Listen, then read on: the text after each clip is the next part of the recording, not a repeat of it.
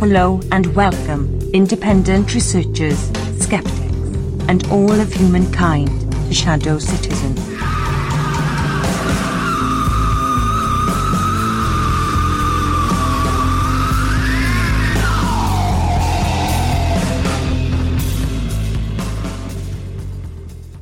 Welcome to episode 4.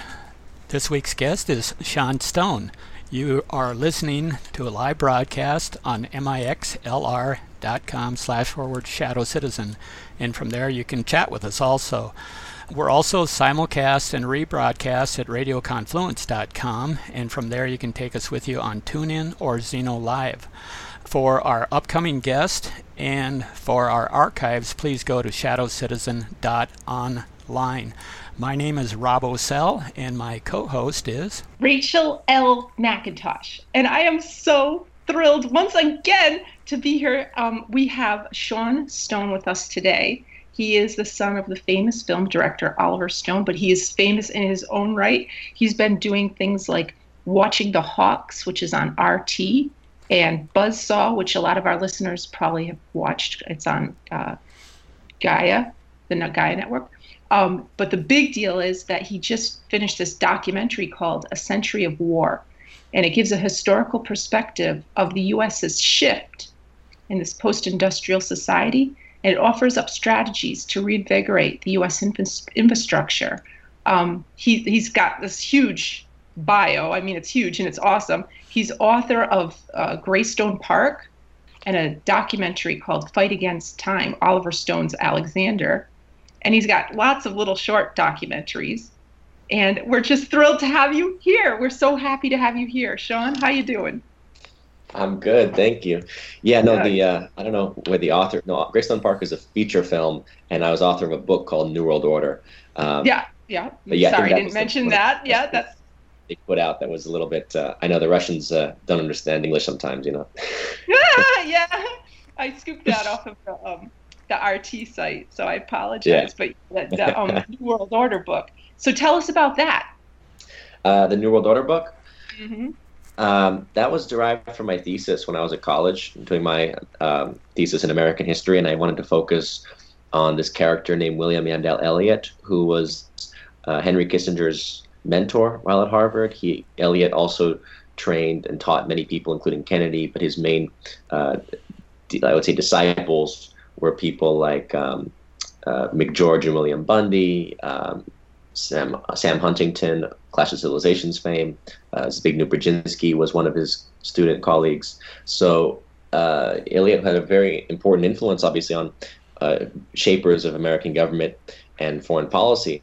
So I was curious to know Elliott's own pedigree, and in discovering the fact that he'd really been trained by what Carroll Quigley had called the Round Table groups, basically the British imperialists of the early 20th century that wanted to preserve British imperialism under a new guise, it becomes clear that the New World Order concept was basically utilizing the Anglo-American empire as a content or establishment as a base, the Anglo-American empire as the context by which you could expand your global influence and dissolve nation states through things like international laws, international trade agreements, these IMF, World Bank system, you name it, the militarism. The point is to always to sap the idea of what used to be the nation states were predicated in the Westphalian world, right, post the Peace of Westphalia after the 30 Years' War. The idea of national sovereignty was very important, and then these guys, under their imperial logic, wanted to basically get rid of this notion of sovereignty so that they could preserve the empire of, particularly in places in Africa, for example, the Middle East, Asia as much as possible, although China constantly was a problem, and Russia was also a problem in Central Asia/Eurasia. So that's been the eternal conflict for the British, have been the Russians and the Chinese to some extent, but mostly the Russians. So in this book, The New World Order, A Strategy of Imperialism, people will see this all laid out for them. Yes or no? They'll see it. I mean, they can read it. It's a scholastic. It's right, and then that's pretty scholastic. But then, go ahead. I'm sorry. It's certainly very, cited and documented. So I would say it's not an easy read. It's certainly it's one for the home library, let's say, right? Huh? One for the home library. Home for the home library. I mean, again, if people are interested in the New World Order as a concept, if they understand conspiracy theory and the nature of how conspiracies work, I think this is a good study in that, because it shows you that conspiracies are ideas that get planted and live on through their disciples, who then transmit it, like people like Eliot. And Eliot was very much at the center of this nexus of education, because he was a professor at Harvard for 40 years. He was advising presidents. So there's the government connection. And then there's the finance connection, because he was close to the Rockefeller Fund and the Rockefeller brothers. He may have helped conduct Kissinger there, because Kissinger was hired by the Rockefeller brothers, right, to write his first works. And he became a Rockefeller man at that point. So it's important to understand how conspiracy functions, and you can't exclude the intellectual apparatus from that, the intelligence, this education system that's always been part of the intelligence function. In fact, Eliot himself was a CIA agent. Now, on your newest documentary, you had Nomi Prins in there, and she had a book called All the President's Bankers, which is an awesome book on this subject. But so it's always the money powers, and so at one time the sun never set on the British Empire, and then it was after the Bretton Woods Agreement that the United States became the world, or the U.S. dollar became the world reserve currency. And so now we've the British Empire has now become this Anglo-American empire. And that it's really covered well in your latest documentary. That was like a 4-part that was aired on RT, right? Yeah. Yes. Yeah, it aired on RT, and it was, in a way, I would say, New World Order is the backstory. It's kind of the deeper history of how America got co-opted into this empire. And Century of War is how this empire played out, because we think of America as the greatest country in the world and the richest country and all this, but then you look at the actual function of what wealth means, and it doesn't mean the same thing anymore. There was a time when wealth connoted the sort of a rising standard of living, let's say. The idea was that the poor and the middle class were rising in their status. And then you look at the actual consequence of American wealth, and it's become more and more predicated in banking, right? Banking and debt. So people basically don't own as much. They have mortgages, they have loans, they have debts they have to pay off. And so we've replaced the idea of actually owning things and having wealth that are in our own possession and paid off now with like a credit card wealth that's taken over. I was just at the grocery store, and I was walking through the grocery store parking lot, and I was looking at all the brand new cars in the parking lot, and I was thinking to myself, this is like a culture of debt. All these people have brand new cars, Range Rovers, everything. I'm like, where are these people getting this money? They're borrowing this money, and this is how people are living. It's not like there's anything wrong with that. I mean, I don't know, they're balancing their lives around it, but this is what America has come to.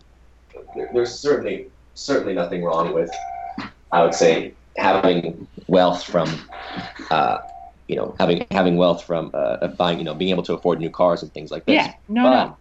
What it boils down to is that we've been able to afford this lifestyle because, as you say, the U.S. has become the reserve currency of the planet, right? And it wasn't just Bretton Woods; it was deeper. It was actually the oil deals of '73. Hold on. So the oil deals of '73 were the key, because that's when America shifted from '71. We shifted out of Bretton Woods, right? And basically no longer were we backing the dollar with gold. It was actually the dollar was the reserve currency, but really gold was backing the entire system up. Well, when Nixon pulls the plug on the gold, we have to find something else to back the dollar unofficially, and that became oil. So the idea was the petrodollar was that every country in the world that needs oil, lives on oil, has to acquire dollars. They have to trade for dollars in order to buy their the oil. So imagine that's how much how do you say, how much that strengthened the U.S. dollar globally and made sure that it's the reserve currency and stays that way. And so, and again, in the process, the banks expanded their power through this arrangement with the oil companies, because they were recycling their wealth that was in, people were buying oil from Saudi Arabia, for example. Saudi Arabia would turn around and invest in, U.S. real estate or weapons or banks, and it all recycled back in some form. I want to back up just a little bit here, because you mentioned credit card debt, and I think in your documentary there it mentioned that how student loan debt has now surpassed credit card debt. And I remember during the campaign, that Trump at one time mentioned that, well, student loan debt is the only thing the federal government's making money on right now, which just kind of blew my mind. Sure, that would make sense. Certainly the federal loan program, right? Right. Because a lot of these schools are federally funded or have some kind of federal support. Well, yeah, the student loan program, and people are graduating, and they have upward of $80,000 in debt. So that really kind of shrimps the credit card debt of most households. Although some households do manage to run up that much, so it's a vicious circle. It's hard to get out of. Right, and you have to imagine that the reason that they're expanding this debt bubble, right? I mean, imagine it was like in the 2000s, the debt bubble was around the housing, right? Subprime mortgages, and people always said, "Oh, it's because they actually want you to have a house. They want you to have an education." No, they don't. They don't. They need this debt in a sense to. I mean, again, like the financial architecture itself is so elaborate. I'm not an expert on it, but the nature of derivatives and what has been created as a whole post Glass-Steagall. Derivatives were there pre Glass-Steagall, but the idea post Glass-Steagall was that the banks were able to consolidate so that they could access the depositors' wealth. They could actually start to access people's money that would just be put into what used to be the investment banks were supposed to be separate from the merchant and commercial banks, but that all got merged together. And then you also merged the insurance companies into it. So it became this huge scheme of, this massive, Citibank Traveler deal, right? Where it's like insurance and investment banking and commercial banking all merging together to create that can now make these massive investments in derivatives and things like that. Well, derivatives are there's a lot of speculation involved. There's a lot of futures involved. People are saying there's quadrillions of dollars of derivatives floating around the world, right? So how do you ultimately back that up, in terms of losses and whatnot? Well, you have to keep accessing or feeding on, even without real money, you can still feed on people's debts. The expectation to pay at least some amount over the course of a fixed period of time into the future indefinitely. So that's where we are. We're basically in a place of virtual money, but the virtual money is really mainly debt and not actual ownership, not actual wealth. And so the documentary is highlighting the fact that we've come to the place of virtual power and virtual wealth, but we look at the physical infrastructure and it's not going this virtual wealth is not being employed to show an actual rise in standards of living for the lower class. You have the middle class has actually been shrinking. I think that's one of the areas that Catherine Austin Fitts kind of covered. Good. I'm glad you brought her up because she's great. And the thing she said about the drug dealing, go for it, Rob. Well, yeah. And plus, she's going to be one of our guests here in the future. So we're really stoked about that. But yeah, she said that, you have the drug dealer down on the corner that's making $100,000. And then he goes, and then there's these drug dealers are spending their money at the whatever fast food store, whether it's Starbucks or whatever, and then, and enough of the money is going in there that, that store has a PE ratio of, 33-1 or whatever. And so all of this stuff is being monetized, and it's all, it's this whole derivative thing that, that 100,000 on the street can be millions of dollars, that's being traded on Wall Street. So it's. Yeah. And even worse is that the people that are selling the drugs, they don't have to be educated. They don't have to know any skill. They're like, it's easy labor to get your product to your customer, and you're making tons of money. Yeah, I mean, that was always, I believe, the strategy of the drug war. I believe that's why CIA and related intelligence agencies were so involved in the trafficking of narcotics. People like the Bush family, Bush Senior in particular, seems to have been notoriously overseeing the drug traffic. And it goes back to the 19th century. There's a great book called Dope Inc. that talks about it. The fact was the Opium Wars, right? This was the purest, best model of free trade that the British and their sycophants in the Eastern establishment could come up with. Those being the Forbes families and the various like Bundys, Lowells, the rich families of the East. A lot of those families were involved in trade, and the trade was oftentimes opium and slave trading. Right. And so what you would do is you trade, and after, let's say, the slavery was banned, let's say in 1830s, I believe, or so, for trafficking purposes, trade purposes. But you would still be shipping cotton that was made by slaves in the South to England, where the textile industry would weave it into, spool it, into clothing, and then they would ship that to India, where they had a colony, and they banned the Indians from making their own textiles. But again, it was the free trade of the English, so free trade often is monopoly capitalism. Right. So the point is, they sell then the clothing to the Indians, who have to pay for it using opium from Afghanistan. And then the opium is then shipped to China, where you dump it on the Chinese who are trying to block you. You say, no, free trade, we're going to dump it on you. And you dump opium, and you get silver in exchange. And that was a British free trade model.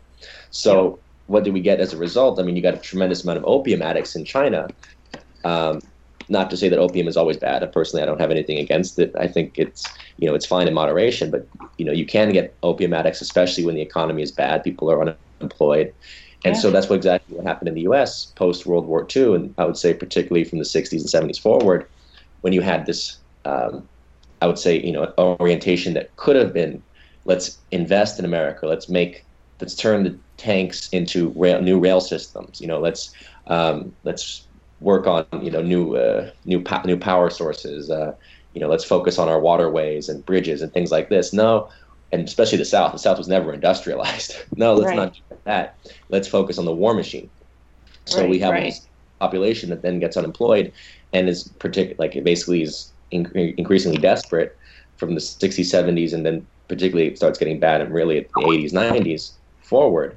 So I think that's when you have to dump the drugs into the community to basically give them some kind of economy, but also to placate them, as Aldous Huxley had talked about. You have to keep the slaves happy. Yep, exactly. I went to just the last week, the high school right around the corner from me had an evening presentation in their auditorium, and it was on a movie called Chasing the Dragon, and the Rhode Island State Attorney General was there, and it was presented by the AG's office and all sorts of organizations about opioid addiction. And I was so totally surprised to learn that most people in the United States they're doing heroin, but they got there because they were addicted to opioids. And that more people are dying from opioids in the United States than car accidents or guns now. Yes. Oh yeah, like 40,000 a year. Yeah, and then they told us that in Rhode Island, it's a little state that I live in, that the amount of people that died from overdose, 5 times as many people were brought back to life by the police or by the EMTs with, those special shots they give people. And they said that the increase has just gone up so high, so fast from 2012. They can't believe it. And they're really scared. And then they had people whose family members had died, the typical thing, the scared straight sort of stuff. But I was literally astounded. The worst part is not so much the heroin, it's the fentanyl that's being cut into it, which is another opioid. And then there's this thing called carfentanil, which is basically elephant tranquilizer. Then that is literally what's killing people. When people put the needle into them, they don't even have to pull the trigger all the way. They're already going to die. And it freaked me right out. And it made me think, of the opium wars, because this is like a model. And I told my kids about it. I said, I'm going to this thing, and my kids are in 6th grade. Mm-hmm. And I had homeschooled them up until this year. And so they had learned about the Opium Wars, and they were interested in the movie because of the Opium Wars. And so I asked for the copy of it to show to my kids. It really freaked me out by how many people are just dying because of, shooting themselves up. Right. And it's because I think, I don't know what it is, but the economy, whenever the economy gets like this, it's when it starts. I'll tell you what it is. It's it's a consequence of the invasion in Afghanistan. Yeah. That was really what it was. Afghanistan, as I said, was going back to the Opium Wars. It was a source of the poppies that created the opium, and you knew you were going to get a consequent revival of various addictions, particularly heroin and whatnot, because of that invasion. Because that's where most of the poppies are grown. I mean, there's a huge poppy crop, so it exploded the growth and creation of opioids and heroin in particular. All that gets trapped out of Afghanistan. So it's not only huge money for the financial machine, because again, all the money ultimately recycles back. The shadow economy, what's it called? The shadow banking ultimately gets back into the Wall Street and City of London and major bank financial centers, Switzerland as well. Mm-hmm, mm-hmm. Major hubs of this. Kind of an interesting tie-in here. Just this past year, I found out that the Rockefellers are pretty much out of oil now, and I believe they've gone into healthcare almost exclusively. So they're back to their snake oil salesmen. I was telling Rachel before we added you to the call, I just started a cab driving job here trying to make ends meet, but I was amazed that most of my fares, at least half of them, are their credits that are billed to the county, and they're from people that live in government housing, and they're going back and forth to the clinic, whether it's for transfusions or blood tests or whatever. But these are all my fares that they're. So it's the government has these people that have now, the system has used them up and chewed them out, and so now they're using them again they're just these subjects that are keeping the health industry alive, because that's probably the healthiest industry we have, especially now with the baby boomers going into it. But it just kind of really struck me that, wow, where are all the regular fares? So I don't know if you've heard. Yeah, that's a nice addition. Thanks. Mm. That's cool. And so you're Not saying cool, but you're saying these people are going in for you said medical purposes, medical reason? Yeah, all my half of my fares have been in between just government housing, county housing, and then to either the clinic or the hospital. And at the hospital, I mean, I was surprised that I've only driven cab 2 days, and I had 3 people that were going in for transfusions.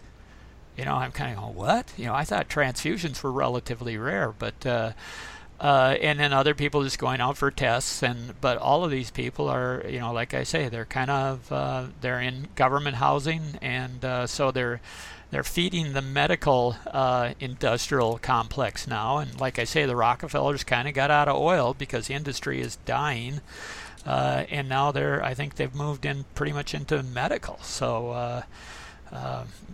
Sure, and we know how powerful the medical business is. I mean, frankly, big pharmaceuticals. It was told to me that Roger Ailes had talked privately with someone I know about Vaxxed. Remember the documentary about the dangers of the MMR vaccine? Yeah. And again, it's not. Look, I'm not someone who's going to say every vaccine is deadly. I certainly am. Not taking the flu shot, that's for sure. But when it comes to MMR, there was indication that if you took measles, mumps, or rubella separately, it was not showing the kind of reaction that when they were put together it was having. The MMR vaccine had some very devastating results on people. Thank you. That is true. Parents, That's true. The documentary was good. It showed parents reacting to their kids, saying, "Look, I took my kid in, and a day later, my son or my daughter is not the same." So, what are you going to say? The parent was lying? I mean, this is tragic stuff. And so, Sean, Yeah. Sean, when I went to college, when I was at that age to go to college, they told everybody you had to go and have your shots up, get your updated shots. So I was still in high school. I got an MMR. And then when we got to college, there was a measles outbreak on campus. So we were on a quarantine. We couldn't go in or out. And they came through and they gave us the MMR again. We got not just a regular measles shot, we got the MMR again. And within the year, I started showing symptoms for MS, and I have MS. And honestly, I swear to God, it's because I think I had the MMR twice within a year. Yeah. Well, I have another friend who had a shot like that exactly on campus. I believe it was one of those I don't think it was hepatitis. I think it was like what is it? HPV things. They now, oh my gosh, yeah, those something are scary. stupid, and she's had serious health issues as a result ever since. So I know what you're saying. But as far as what Ailes was talking about was that, he had confided that yes, the thing was unvaxxed in that relation to autism with MMR in particular concerned him. Apparently he had some personal reasons for it. But he said, look, I can't put this on Fox because most of our 60%, 70% of our revenue from advertising is coming from big pharma. Right, yeah. So, they're completely gagged on the media front, right? Mm-hmm. So that's what they're constantly selling you. It's like they're constantly selling you. It's a daze. And if you watch commercials, I think the Super Bowl enlightens us to what's really why our country is so weird like that. And on one hand, it's like one commercial shows we're all together in peace. I remember from exactly that image of everyone's, united and connected, and we're all, all our faces are similar. We're all human. It went right from that to a tank commercial, blasting houses, saying, come play a war game. It was really insane, like juxtaposition. Yeah. It's the same thing when they do with commercials. They show you, take this for, to get an erection. And then the next thing you know, it's like now you can't sleep at night and you're getting sick or something. Here, take this to fall asleep. I mean, it's really amazing if you watch how commercials are leading you along, or like, here, eat this burger and then take this for heart pain. The next commercial. You take your Lipitor. It will help you eat that burger, right? Oh my gosh. Yeah, America's we are a funny crowd. We got.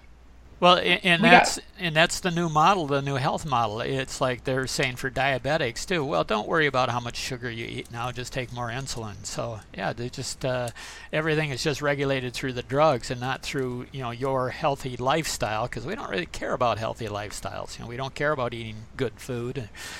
We could spend all sorts of time on the GMOs, or I half the people I picked up in the cab too all had bad coughs, and I don't think they're all smokers, but I kind of wonder. You see the lines in the skies and you go, oh my gosh, is it really getting that bad? I just want to point out really quickly Aldous Huxley's quote, because I was saying he's Brave New World predicted it. He said, Huxley said this: there will be in the next generation or so a pharmacological method of making people love their servitude and producing dictatorship without tears, so to speak, producing a kind of painless concentration camp for entire societies, so that people will in fact have their liberties taken away from them, but will rather enjoy it, and they'll be distracted from any desire to rebel by propaganda or brainwashing, and by pharmacological methods. And this seems to be the final revolution.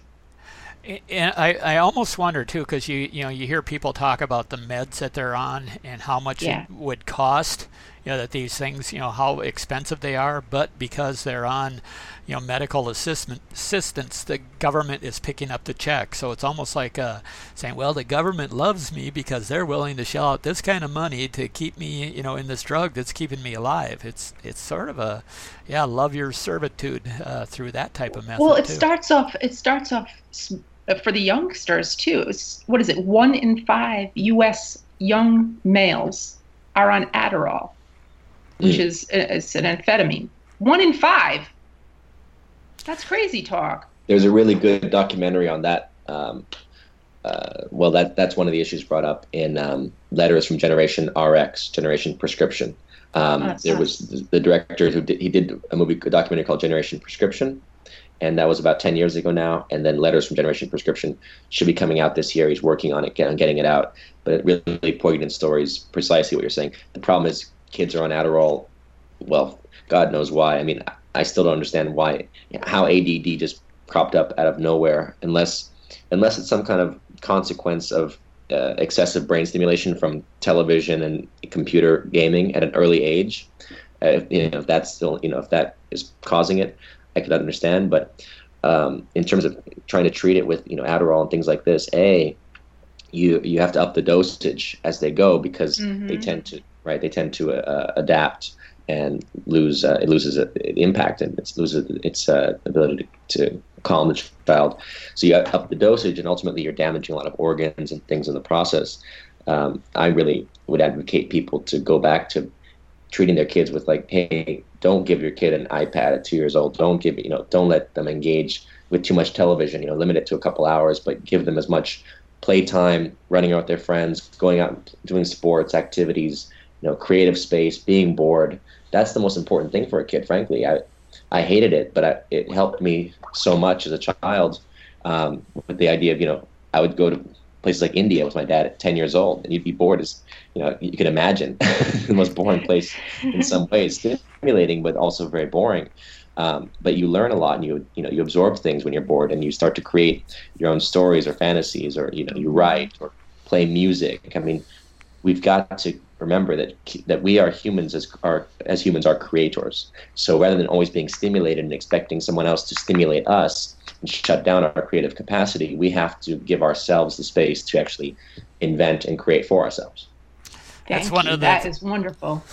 One of the things that Michael Rivero always says, they call it ADD now. In my day, they used to call it the teacher's boring the shit out of me, so I'm fidgeting in my desk. And that's true. I mean, look at how they've done away with, Phi Ed too, or just going out in the playground and having all the swings and, or playing. You can't play dodgeball anymore because it, burns off too much energy, and we might not be able to push the drugs on you. It is pretty crazy. So.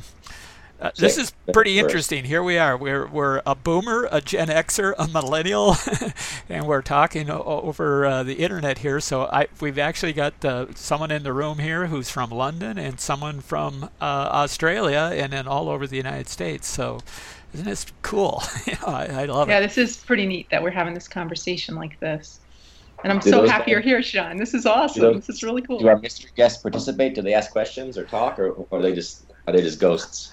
They're in the room here, and let's see. I could try to come up with some questions. Do you want me to do the tie color report while you're getting that out of them? Yeah. Why don't you? I'll start the music here for the tie color report, and then we'll have Rachel do that. And Sean, pay attention, because I'm a blue collar handyman that's kind of colorblind, so this is kind of out of my league.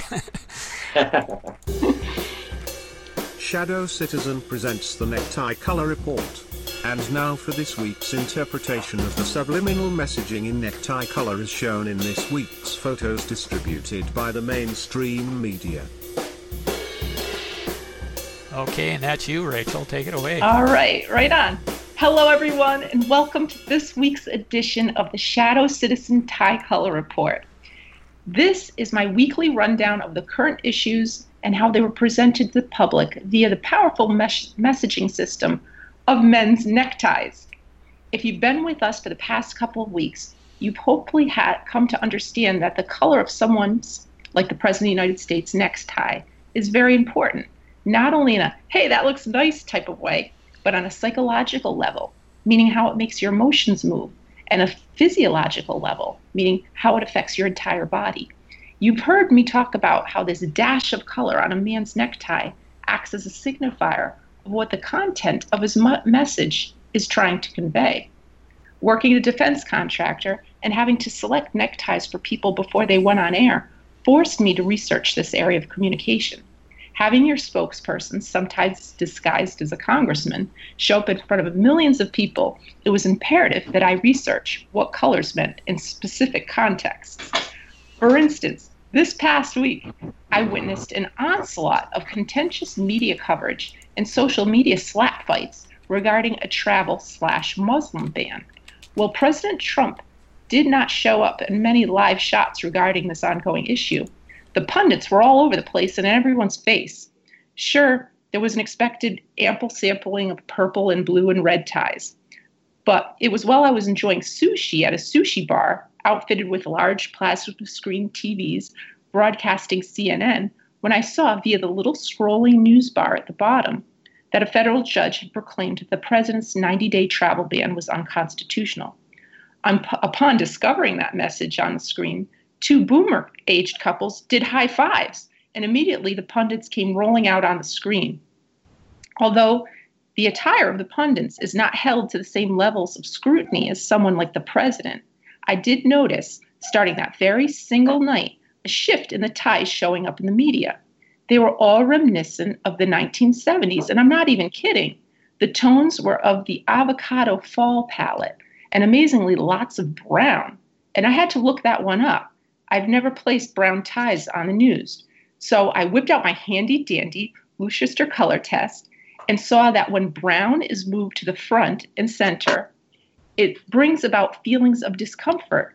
The situation is one of insecurity, an atmosphere of conflict where one is unable to cope, physical unease, and a greater need for the situation to be ameliorated. In other words, the situation needs to be fixed. Dr. Luscher states in his book that the preference for brown was very apparent in survivors of World War II. It was not that their bodies were physically sensitive, but there was no place where they could feel secure. He says that brown indicates the importance of roots, of home, to be in the company of one's own kind. It literally says that, in the company of one's own kind. Amazing. And these pundits kept rolling out on CNN. I'm thinking the presence of horizontal striped brown ties has more to do with latching on to the boomers and the folks that were at the height of their sexual energy during the 1970s. Interestingly, the horizontal stripes are now running opposite than they were in the 70s, when the stripes usually ran up to the right shoulder. Anyhow, I noticed brown ties on lots of people this week. Everyone from Sheldon Whitehouse, the Rhode Island Democratic senator, during the filibuster against the nominee for Trump's Secretary of Education, to the investment people on MSNBC, to Trump's trilateral council pick for National Security Council. Anyway, I thought that was an interesting shift, but don't worry, I'll keep you posted on more tie developments next week. And that's my tie color report for this week. Any questions there, Sean? No, I think it's cool to break it down. I've been fascinated by the red and the blue. Yeah. The focus, obviously, of the president and his advisor, and then, frankly, the Patriots won the Super Bowl, and they're about as red and blue as it gets. I thought that was kind of a jip. I wondered about that when the Patriots came back and won. I said, wait, well, Trump did keep saying Patriots in his opening day inauguration speech, if you recall. That's right. That's right. I'm going to play the conspiracy card here. Did you happen to see Dick Gregory came out, and it was during the primaries, but they asked him, why Ben Carson went with Trump after Trump had, been disrespectful to him, and he says, well, there's two Trumps. The one in the blue tie is one Trump, and the one in the red tie is the real one, and the one in the blue tie is the double. And I thought it was interesting because the guy did get around a whole lot, for a 70-year-old. So, did you happen to catch that clip, or? I've heard that Hillary's dead. I've heard Hillary's dead. She died with that brain injury surgery, right? And they cloned her. With Trump, I definitely see the MPD in him. That's for sure. The multiple personality thing. Yeah. It's pretty obvious. I mean, who talks like that? Who speaks in a coherent sentence, saying something like, "And now we pass this order because it's bad. We don't like them. They're not coming. So it's good. It's great." And then he'll speak in a coherent sentence, and it goes, "Great, love it." Like it sounds like two or three people in there. Oh man. Yeah. Mooble is asking about what kind of what's your diet like? What do you eat, Sean? I'm not a vegan, but I think I go to that when I would say when I'm not feeling great or I need that energy, I would say going to a vegan meal or a raw meal. I highly recommend. I think it's obviously you get more nutrients out of it, and it's easier for the digestion. It really cleans your system. But I would say I eat a normal, normal which is kind of a strange word, but trying to be conscious of organic produce as much as possible. But yeah, I'm not like overly extreme with the health consciousness. Mainly, I do supplements, things like for the immune system in particular. I think I noticed on one of your interviews, and I forgot what it was, but you were slurping down some rather thick, green-looking smoothie at the point. And I do something like that too. Certainly. Like shakes and a lot of taking my fruit and some spirulina. I think supplements spirulina, acidophilus, garlic, thieves oil if you're feeling sick, oregano if you're feeling sick. I mean, obviously vitamin C. I mean, the main thing is getting your vitamins and your minerals and supplements so that you don't, so you can protect your body. That's what I always tell people. It's like you don't want to get to the place where you're sick and you need to resort to antibiotics or things like this. The point is to really build your immune system and preserve your organs and drink your detox teas and all that kind of stuff, nettle tea, things like this, as much as possible. And ultimately just work to alkalize. I think that's the main thing is when we acidify, it makes it easier for, acidifying sugars and salts. We make ourselves vulnerable to viruses and bacteria to grow and fester. I want to make this was up earlier when we were talking the pharma stuff, and it's an interesting. We have some interesting wordsmiths in here, and so Courage Sower came up with the term pharmacological Stockholm syndrome. For all the kids that are being drugged in the school system, and then it ties right into that report that Rachel just did about this movie that she went to about how they get addicted to the pharma, opioids, and then when they can't afford them anymore, they lose their job, and then they're out buying the smack on the street. So, yep, that movie's called Chasing the Dragon. It's on YouTube. It's definitely worth watching. Yeah, that sounds fascinating. Yeah. I think this is awesome. We get Sean Stone on the line. We're asking what he eats. This is fantastic. This is the type of access we bring people at Shadow Citizen. This is great.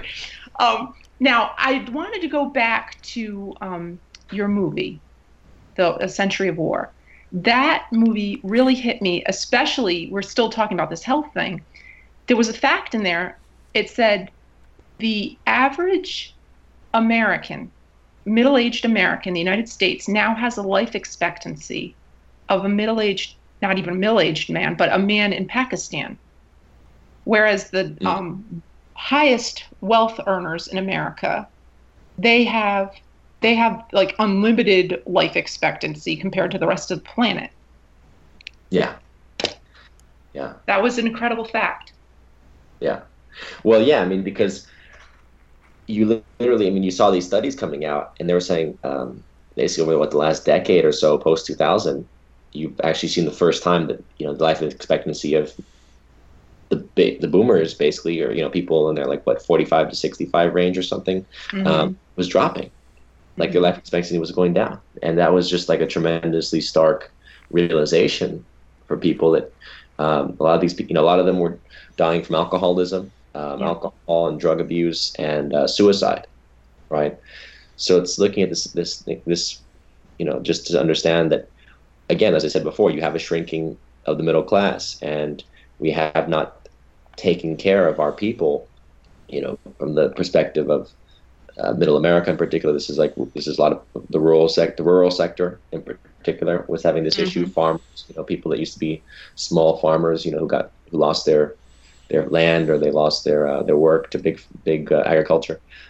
So yeah, there's an overall despair that I feel that set into America, and how do we deal with our despair? Well, then we lash out and we find new people to hate and attack and say that they're attacking us, because we love nothing more in America than being the victim, which is one of the most startling things with American history. That's true. We always have the right, and we lay claim to everything that we do on, by God's divine order, a mission. We're here in America, but from day one, this was our land, and the Indians were attacking us. And then you name it, everything from there was always, we are the divine, missionaries, and everyone is attacking us because they hate our mission, basically. Like we were the new Zion, basically, right? America was the new Zion.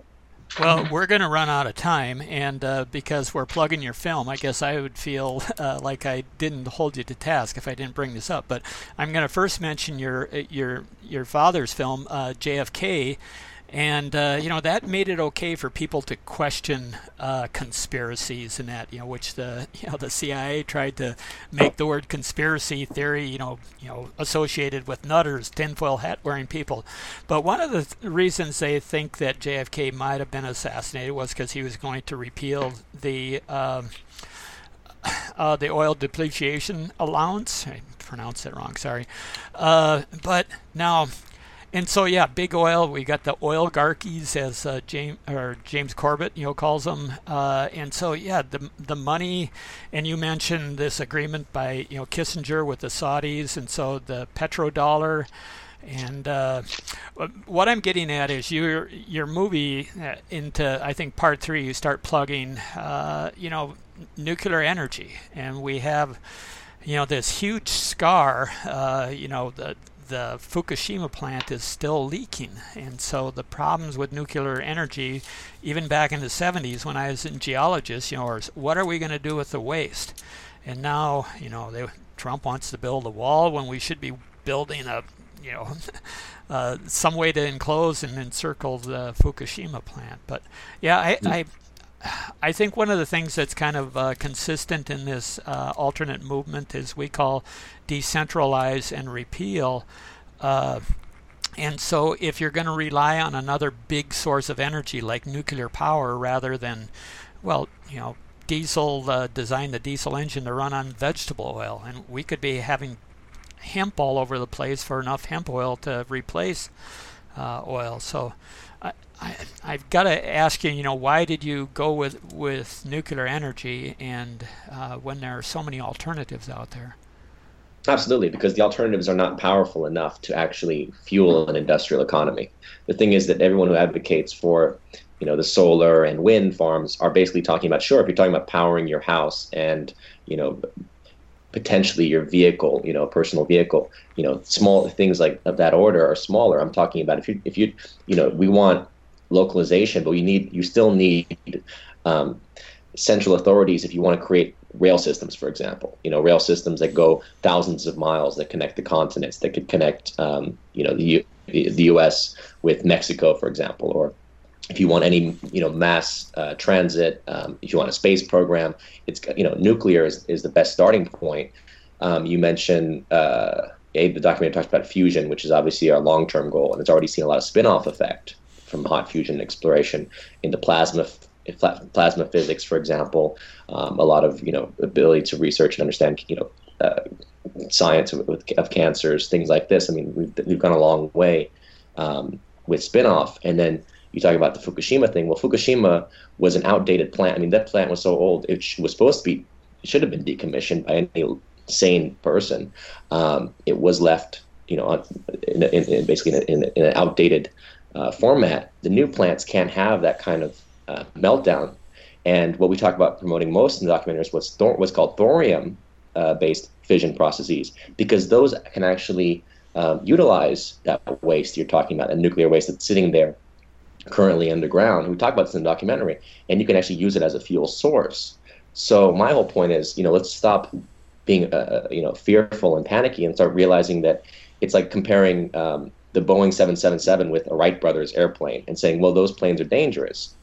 Yeah, but you keep evolving and advancing in your technologies, and you find that that you come to new discoveries and new places of understanding, and also, again, in the process of understanding nuclear, we've come to understand the nature of atoms in a revolutionary way, to understand that energy is mutable and transmutable with physical matter. So basically, we're looking ultimately to transform anything, and this is good for recycling purposes, right? To ultimately move towards recycling all of our, you name it, plastic wastes, all these things that we're dumping in landfills. We should be converting to their basic form, their basic particles as much as possible, but also ultimately into a fuel source in itself. So the idea is, I'm someone who's saying we need progress. We need to stop looking back and saying, well, 30 years ago, nuclear was terrifying. It's like none of the meltdowns were as bad as people screamed they were. And in the long run, we could be much further if we had focused our energy from a central position on those techniques, and then, on one hand, centralized energy for certain things that you need from a national, international perspective, and then absolutely promote local energy production as much as possible. We also talk about cold fusion because that's more of a smaller scale production source. I'm going to jump in here because energy is kind of my gig, but yes, obsolete design for the Fukushima reactor, but it was a GE built reactor, and we've got like 14 of that very same design still running in the United States. They always do these reactors next to large bodies of water. Up on the Iron Range here, because the population is so densely packed, they have central heat plants. Each house doesn't have its own furnace; they have its own heat plant. So the heat that's being generated by nuclear facilities, maybe it's not needed in like California and that, but why in Red Wing, where they have a nuclear facility, why are they dumping the heat into the river when they could be pumping it back into the town? So this is all profit motive by big, once again, global corporations is, part of this shadow system that is promoting this big energy. So how do we get off it? And Jared is screaming in the room, hydrogen, hydrogen. And I see Nikola Motors now has a tractor that is that runs on hydrogen. It's like a Mack truck or a Freightliner or whatever, a big tractor for pulling commercial trailers that runs, and it's hydrogen that's fuel cells that run electric motors, and they got a huge range on them, which is astonishing. That's cool. That's cool. I do have a question for Sean. Sean, you had said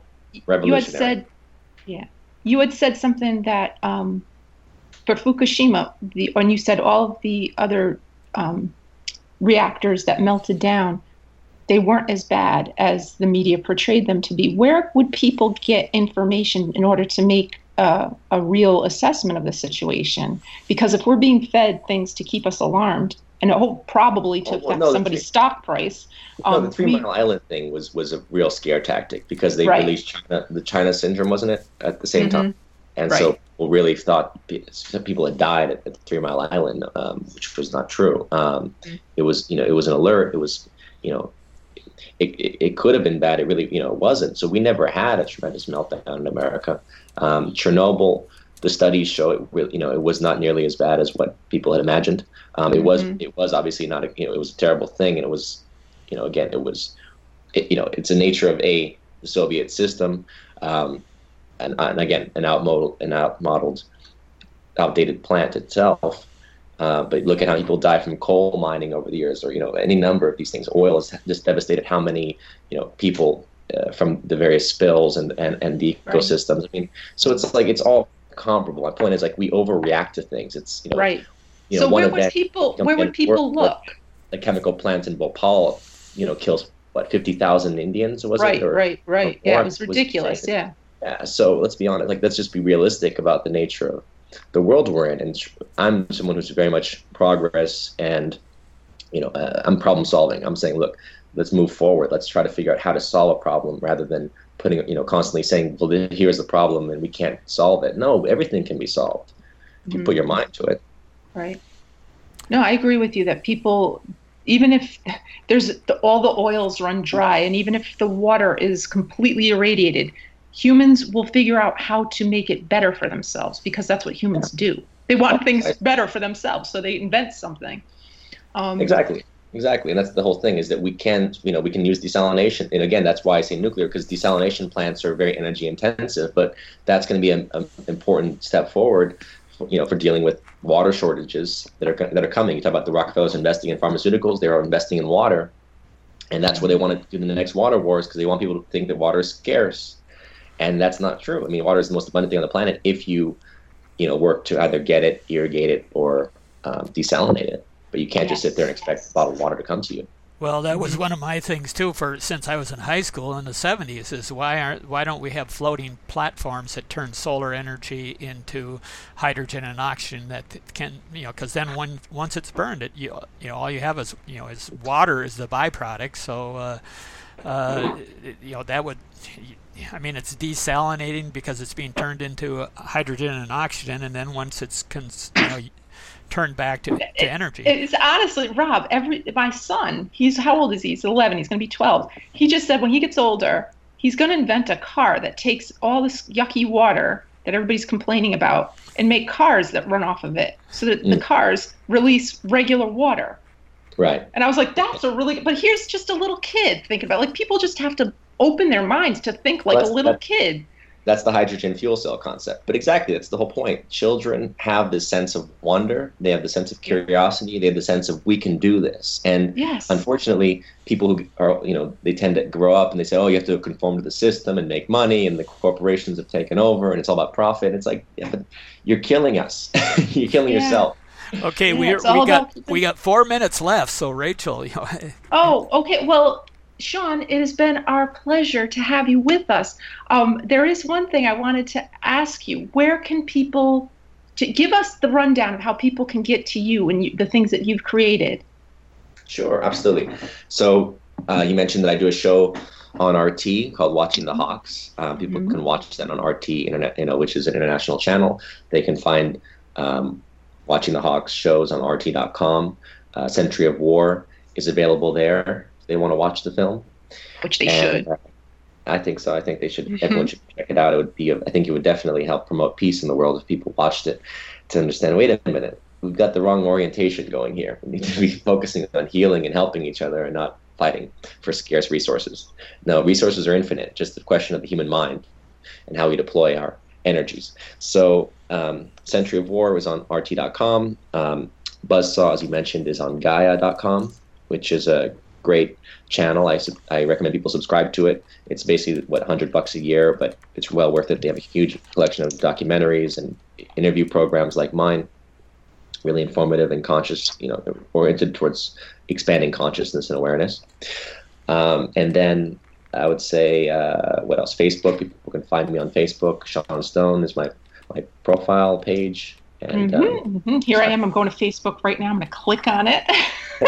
Always happy to hear messages. People can send me messages or questions and things like this. All right. Well, thank you so much. One last question too, because I air Kevin Barrett's, and he's a convert to Islam too. Would you like to make any comments on that? Since that seems to be the next war they're trying to push, is the fight against Islam. Do you want to mention anything about that? Well, it's not the next war; it's the last war. Well, that will be the last war, yeah. I mean, it's such a complicated question. I mean, again, we don't have time for it. When I have an understanding of Islam, it's it's a personal conception of spirituality. I've always said I believe Islam is a continuation of Judeo-Christianity. I don't see them as being ideologically antagonistic to each other. Islam is predicated in the Jewish traditions. It's predicated in Jesus as a messenger and prophet of the one creator. All these religions have been used historically for conquest, for terror, for indoctrination and control. If Christian tells you there's no Christian terrorists or that Islam is trying to conquer the world, you say, yeah, but Christians already did that, because no one would be a Christian now if it hadn't been for the sword. There'd be no Christians here in the Americas if it hadn't been for the sword. There'd be no Christians in Europe if it hadn't been for the Roman sword. There's no, so it's a nonsense to try to categorize Islam as some kind of violent aberration separate from Israel and Hebrew conquests and proclamations of being the chosen people, Christian proclamations of being the chosen people.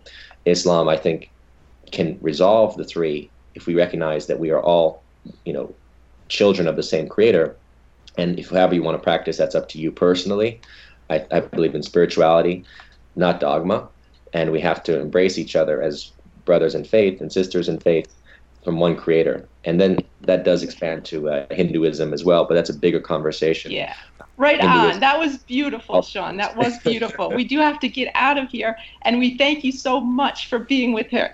I'm going to close the show with a song by Celt Islam, which is a friend of mine on Facebook, and he's wrote his song called Silk Road, which I thought went very well with what we just talked about today. And thank you so much for everything, Sean. We really appreciate it. Absolutely. Thank you.